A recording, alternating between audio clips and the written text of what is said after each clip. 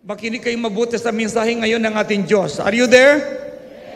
Now, dito sa Bible, sa aklat po ng Matthew chapter 9, verse 9 to 13. As Jesus was walking along, he saw a man named Matthew sitting at his tax collector booth. "Follow me and be my disciples," Jesus said to him. So Matthew got up and followed him.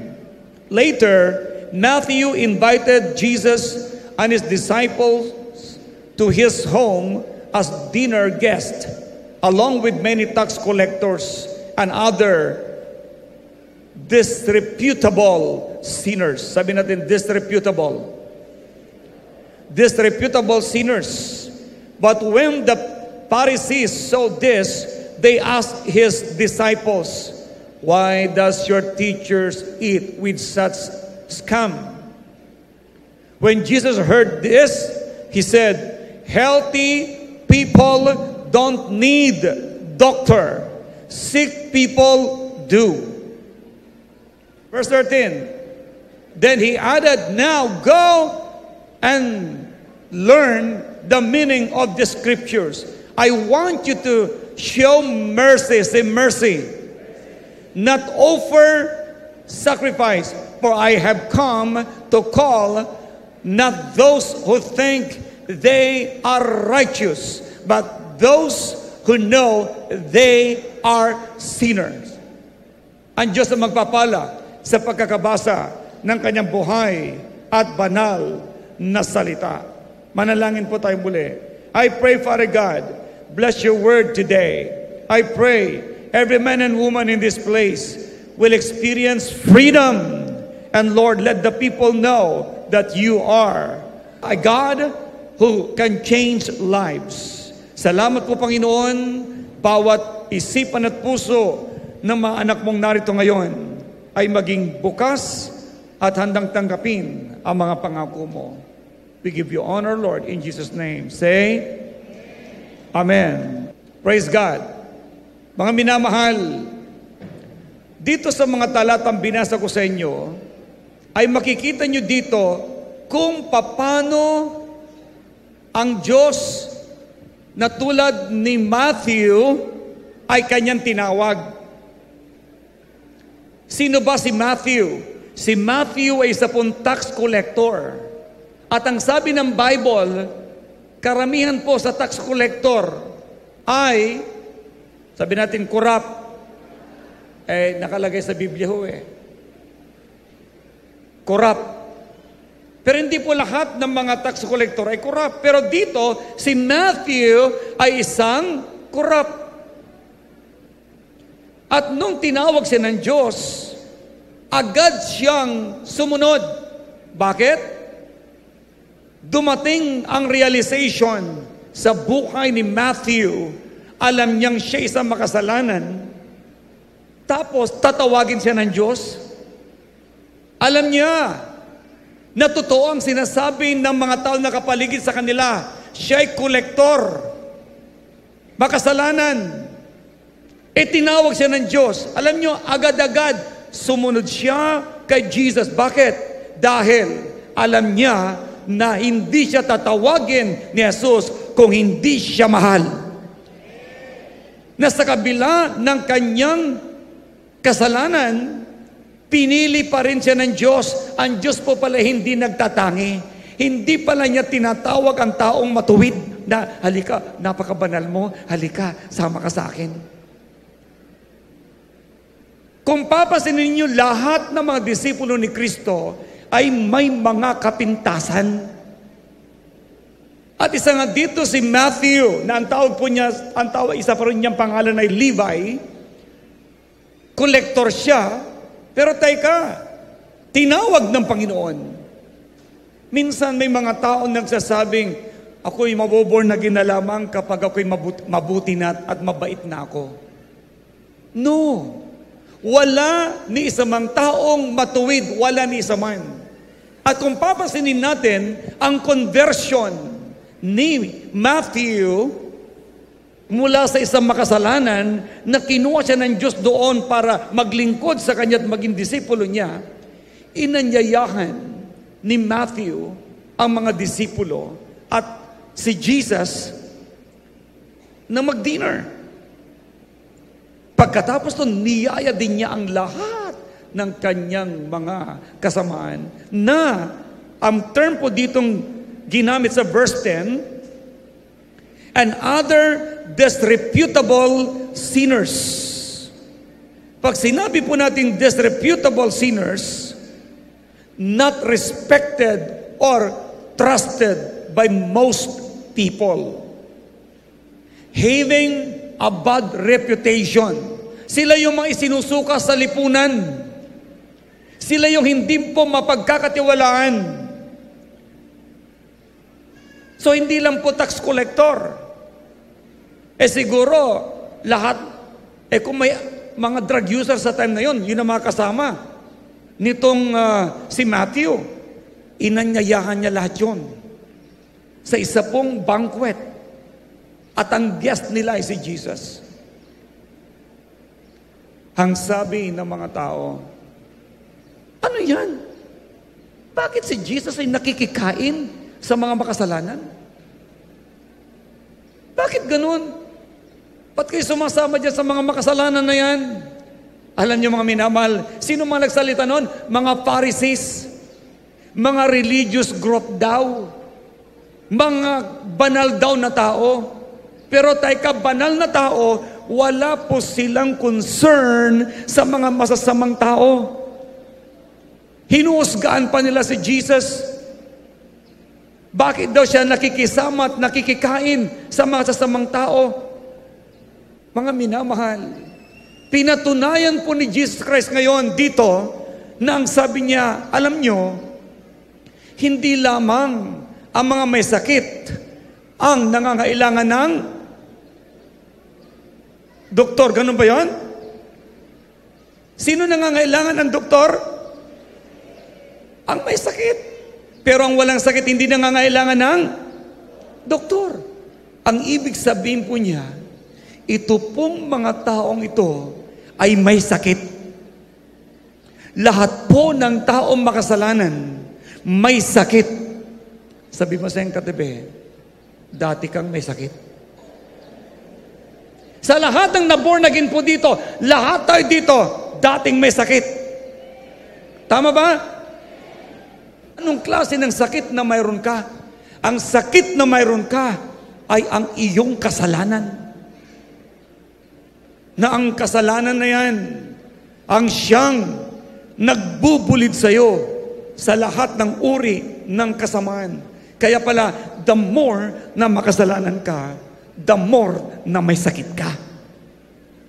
Kaya pala sumama si Jesus kay Matthew nung inanyayahan na sila mag-dinner kasabay ng mga tao na hindi po iginagalang dahil masasama.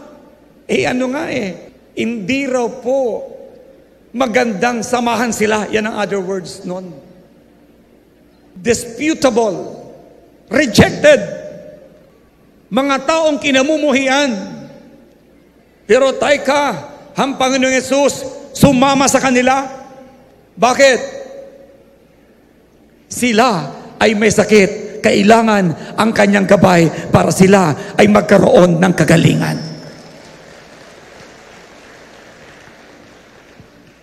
Kaya, sino ang nangangailangan ng kagalingan? Yung may sakit. Ngayon, kaya sinabi pa rin niya dito, hindi ako pumunta dito para sa mga matutuwid. Pumunta ako dito para sa mga makasalanan. Yan palang reason kung bakit si Jesus mula sa langit, bumaba sa lupa, nagkatawang tao para lamang tubusin niya ang taong makasalanan dahil alam niya ang kabayaran ng kasalanan. Ano? Kamatayan. Alam niyo, makinig po kayo. Si Bishop Art, bago siya naging bishop, ako po ay pinalaki ng aking pong magulang. 2 lang po kaming lalaki. 6 ang kapatid kong babae. Pangalawa ako sa bunso. Yung panganay namin ay lalaki. Ako lang, kumbagay, inispoiled ng aking po mga gulang. Mahal na mga kapatid ko. Ngunit lumalaki po ako, nakagisnan ko ang aking pong ama na sugarol. Nung ako'y natuto ng magbilang ng 10, natuto na po ako mag-lucky 9. Grade 1, nagkakarakrus na. Nagsusugal. Kung ano-anong klase. Either lastiko, o kaya'y ng tansyan, o kaya then later on pera. Hanggang dumating yung time na usong iba't ibang uri ng sugal. Ang tatay ko na nagturo sa akin ng pagsusugal. Dahil sinasama niya ako sa sugalan. Ang siyang tinuturoan ko ng ibang sugal. Tulad ng pusoy.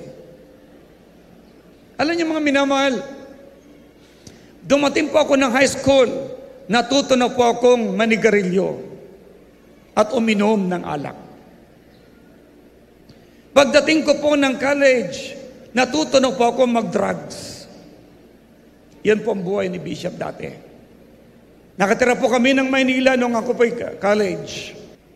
Ang sabi ng aking kuya, dahil isang military, Art, bata ka pa, isipin mo ang future mo. Everybody say future. Isa pa. Kabataan, 16 years old, 17 years old, talaga naman lagi ng drugs. Hanggang sa ako'y nagtrabaho sa iba't ibang drug company kung saan ako natutong uminom. Wala pa yung mga shabu sa mga panahong yun. Pero sa time na yon, ang tinitake namin ay yung mga syrup, cup syrup, tulad ng Corex D. Ako po ang nagtitimpla ho nun dahil ako'y nagtatrabaho sa Pfizer sa mga panahong yon. Sobrang payat.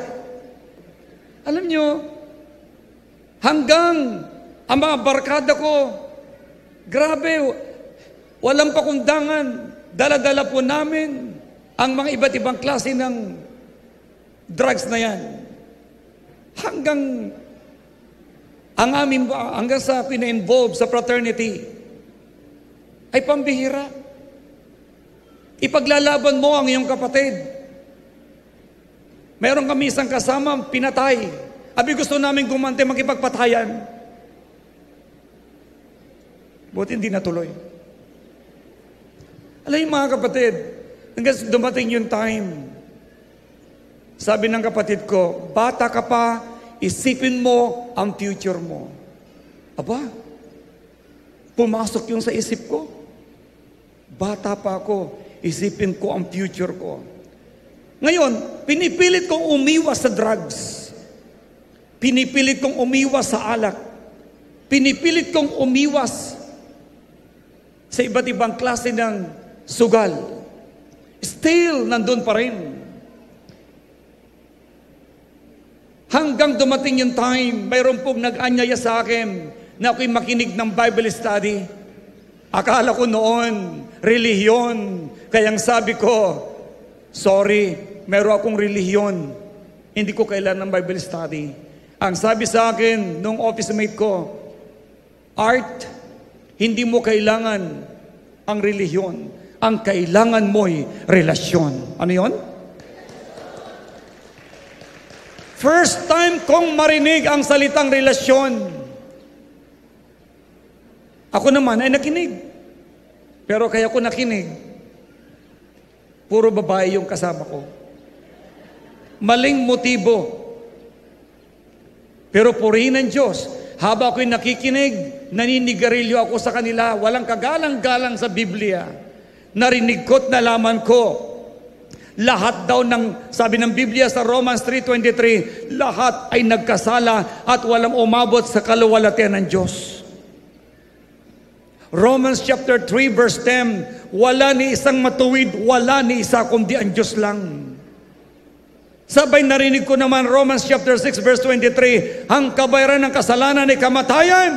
Naku po, nung narinig ko po yung word ng kamatayan, Diyos ko po, sabi ko, mamamatay na ako. Bakit? Doon ka lang nalaman na ang kabayaran pala ng kasalanan ay kamatayan. Mga minamahal, nakinig ako ng gusto. Habang nakikinig, nabitawan ko na yung sigarilyo ko. At ako'y nakikinig, nangangatog ang tuhod ko. At sabi ko, Diyos ko, ayoko pa po mamatay. Bakit? Sa time na yon, nangusap ang Diyos sa buhay ko na talagang ang kabayaran ng kasalanan ay kamatayan. Impyerno ang pupuntahan. Hinipo ng Diyos ang puso ko. Ako'y humingi ng tawad sa lahat ng nagawa kong kasalanan. Mga minamahal, nagulat po ako. After ng Bible study, iba ang pakiramdam ko. Bakit? Sa time na yun, halos araw-araw mayroon akong sakit na hindi ko maipaliwanag, para lagi kong may lagnat, inuubo, hindi ko maintindihan. Bakit? Napakapayat ni Bishop sa time na yun. Ang timbang ko lang ay 115. Alam niyo mga kapatid, after that Bible study, umuwi na pagkatapos ng trabaho, nagulat ako, nakalimutan ko na kaagad manigarilyo. Yung pong aking marijuana sa mga panahong yon, hindi ko na naitulak. Nawala na rin. Nawala ang pag-iinom ko ng alak. Sabi ko, grabe, salamat, ako'y tuwang-tuwa. Bakit? Sapagkat ang Diyos pala, ang pagbabago ng buhay ng tao, kailangan niya ang Diyos. Sabi mo sa kaliwat kanan mo, kailangan mo talaga ang Diyos. Bakit? Walang taong kayang magbago ng kanyang sarili.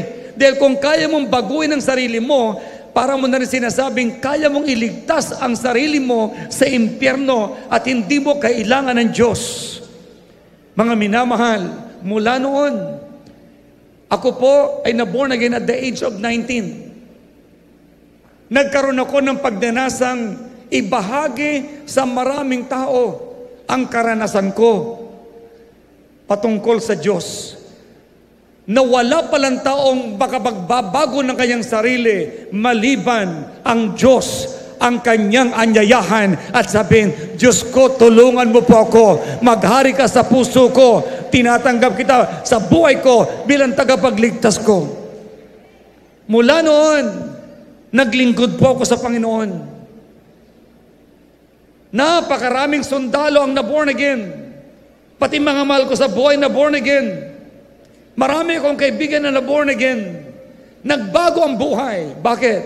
Naintindihan nila na si Art Gonzales na dati kilalang pilyo, binago ng Panginoong Hesukristo.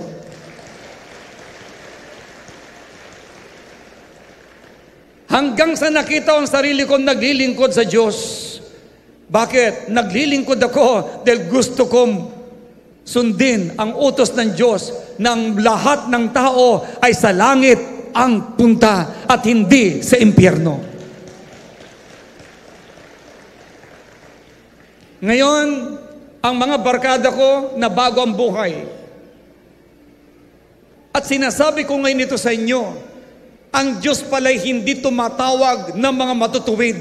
Ang kanya palang tinatawag ay ang mga taong makasalanan. Kung inaamin mo makasalanan ka, sinasabi mong kailangan mo ngayon ng Diyos at ikaw ay tinatawag ng Panginoon. Ikaw ay sumunod sa Kanya. Sasabihin ko sa iyo, pagagalingin niya ang buhay mo. Ayusin niya ang wasak mong buhay.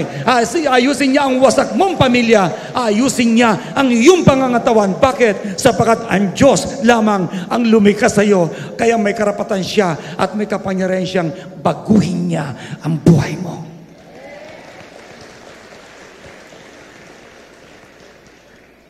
Kaya huwag kayong maniniwala sa sinasabi ng iba na, naku, wala ka ng pag-asa. Naku, magpapamisa na lang ako kapag nagbago ka na.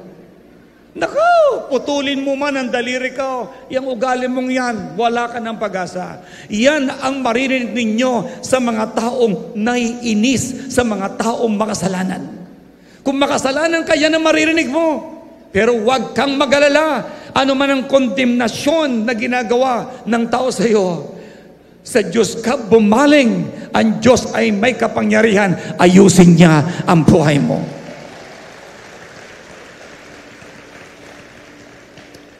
Mahal ka ng Diyos, kaya ka nandito.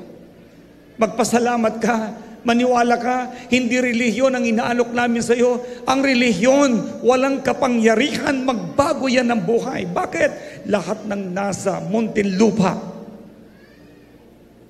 lahat ng taon nakakulong sa Muntinlupa, mayroong relihiyon yan. Tama ba?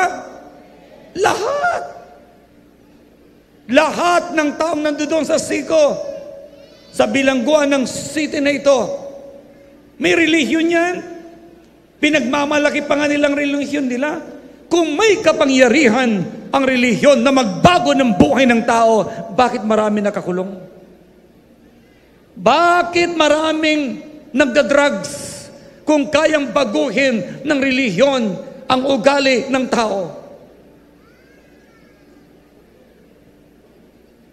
Mga minamahal, ang mabuting balita, si Jesucristo ay bumaba dito sa lupa, nagkatawang tao para lamang bigyan ng pag-asa ang taong walang pag-asa. Baguhin ang taong wasak ang buhay at buuin muli ang kanyang basag na buhay. Pagsuko mo lang ang kailangan. Kaya nung tinawag ng Diyos itong si Levi, nagtaka mga Pariseo, bakit sumasama si Jesus sa mga masasamang tao? Actually, hindi niya sila sinamahan. Kundi, siya mismo'y umupo at sinasabing, mahal ko kayo, may pag-asa kayo. Kaya naman nagsisamahan ang mga taong yon dahil doon lamang sila nakaramdam na may pag-asa pala sila sa pagmamahal ng Panginoong Jesucristo. Sino nagsasabi na may magagawan Diyos sa kanyang buhay? Brothers and sisters, nakita ko sa Biblia mismo, si Satanas pala pumunta rito sa lupa upang wasakin ang buhay ng tao. Papayag ka? Ngayon, maraming tao, pag narinig nila yung salitang yon, sasabihin nila, ayaw namin. Pero ang totoo, hindi nila kayang talikuran, labanan si Satanas sapagkat wala silang kapangyarihan ng Diyos. Kaya lahat ng taong makasalanan, katulad po niya ni isang baka o kay ng kalabaw. Meron po yang pangilong. Nilagyan po yan ng tanikala sa ilong. Pagkatapos hinihila, walang magawa ang malaking kalabaw kundi sumunod sa nangihila. Ang laki, talian mo ang kalabaw sa leeg, ikaw ang hihilain niya. May kausap ba ako? Ganon ang tao ngayon. Ginagawa ni Satanas, tinatalian niya sa ilong. Hinihila niya. Walang magawang tao kundi, why? Walang kalakas-lakas para labanan si Satanas. May mabuting balita. Ang mabuting balita, pumunta rito si Kristo upang magbigay ng buhay na ganap at kasiyat-siya. Say hallelujah! Buhay na ganap at kasiyat-siya. Mga minamahal, ang Panginoon Jesucristo ang matinding nagmahal sa buhay natin. Gusto ko maintindihan mo yon. Ang Diyos ngayon, nangako, kung may 2 o 3 ang nagkakatipon sa pangalan niya, nandoon siya sa kalagitnaan. Nasa tabi mo si Jesus ngayon.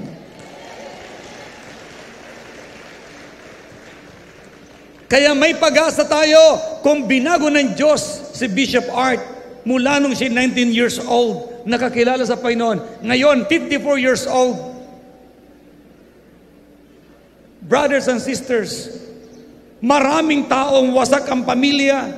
Nung sila nabahagi na natin ang salita ng Diyos, naunawaan nila na kailangan pala nila ang Diyos. Lahat ng tao na nagsuko ng buhay kay Jesus at sinasabing, Lord, kailangan ko po kayo. Help me. Immediately, ang Diyos bababa. Babaguhin niya ang puso mo. Pagagalingin niya ang sakit karamdaman mo. pinangako niya sa iyo, buhay na walang hanggan, ay ang iyong matatamo.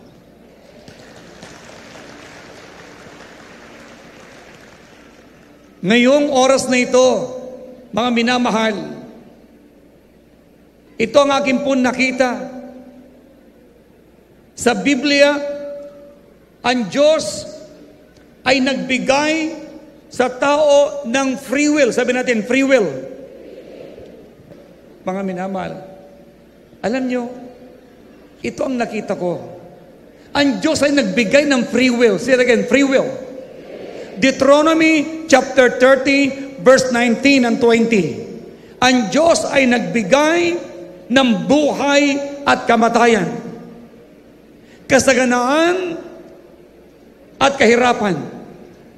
Piliin mo ang buhay para ikaw ay mabuhay, sabi ng Diyos. Ano ibig sabihin ngayon? Nagbigay ang Diyos ng sariling kapasyahan sa isang tao. Hindi ka ginawang robot. Ikaw ay nilikha na kakaiba sa lahat. Hindi ka katulad ng hayop na tinatalingan, hinihila para kontrolin ng tao. Ang tao ay binigyan ng Diyos ng free will. Pwede mong piliin ang gusto mo. Gusto mo, pangit, maganda. Pangit, maganda. Mabuti, masama. Now, kung ang tingin mo sa maganda ay pangit, hindi mo pipiliin yun. Pero kung ang tingin mo sa pangit ay maganda, pipiliin mo yun. Ibig sabihin nun, bulag ka. Bakit? Hindi mo alam ang pangit at maganda. Now, ano ang pinakasalamin? Sino po ditong nanalamin kanina? Kontento ka ba sa mukha mo ngayon? Yes! Kaya tingnan mo yung kagaganda ng mga mukha nyo. Okay. Ang tao, binigyan siya ng free will. Pipiliin mo ang tama. Sabi ng Bible, piliin mo ang mabuti para ikay mabuhay. Pero pag pinili mo ang masama, mamamatay ka. Kaya ang Diyos, hindi kanya ginawang robot para susiyan at palakarin. No. Binigyan kanya ng free will nang sa gayon, masabi niya sa iyo na iginagalang niya ang kapasyahan mo. Pero pag pinili mo ang gusto ng Diyos, mapapabuti ka. Ngunit kapag pinili mo ang gusto mo at ayaw naman ng Diyos yun, mapapahamak ka. Basahin nga natin 1, 2, 3. Today, come on, lakasan nyo. I have given you, come on, tuloy nyo. The choice between life and death, between blessings and curses. Now, I call on heaven and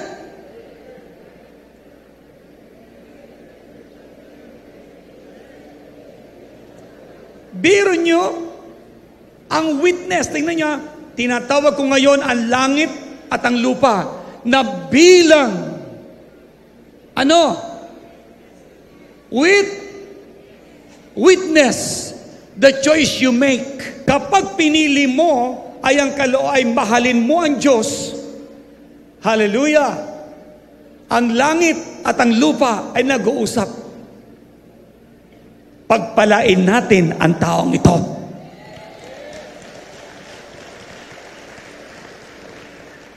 Tingnan ninyo mabuti ha.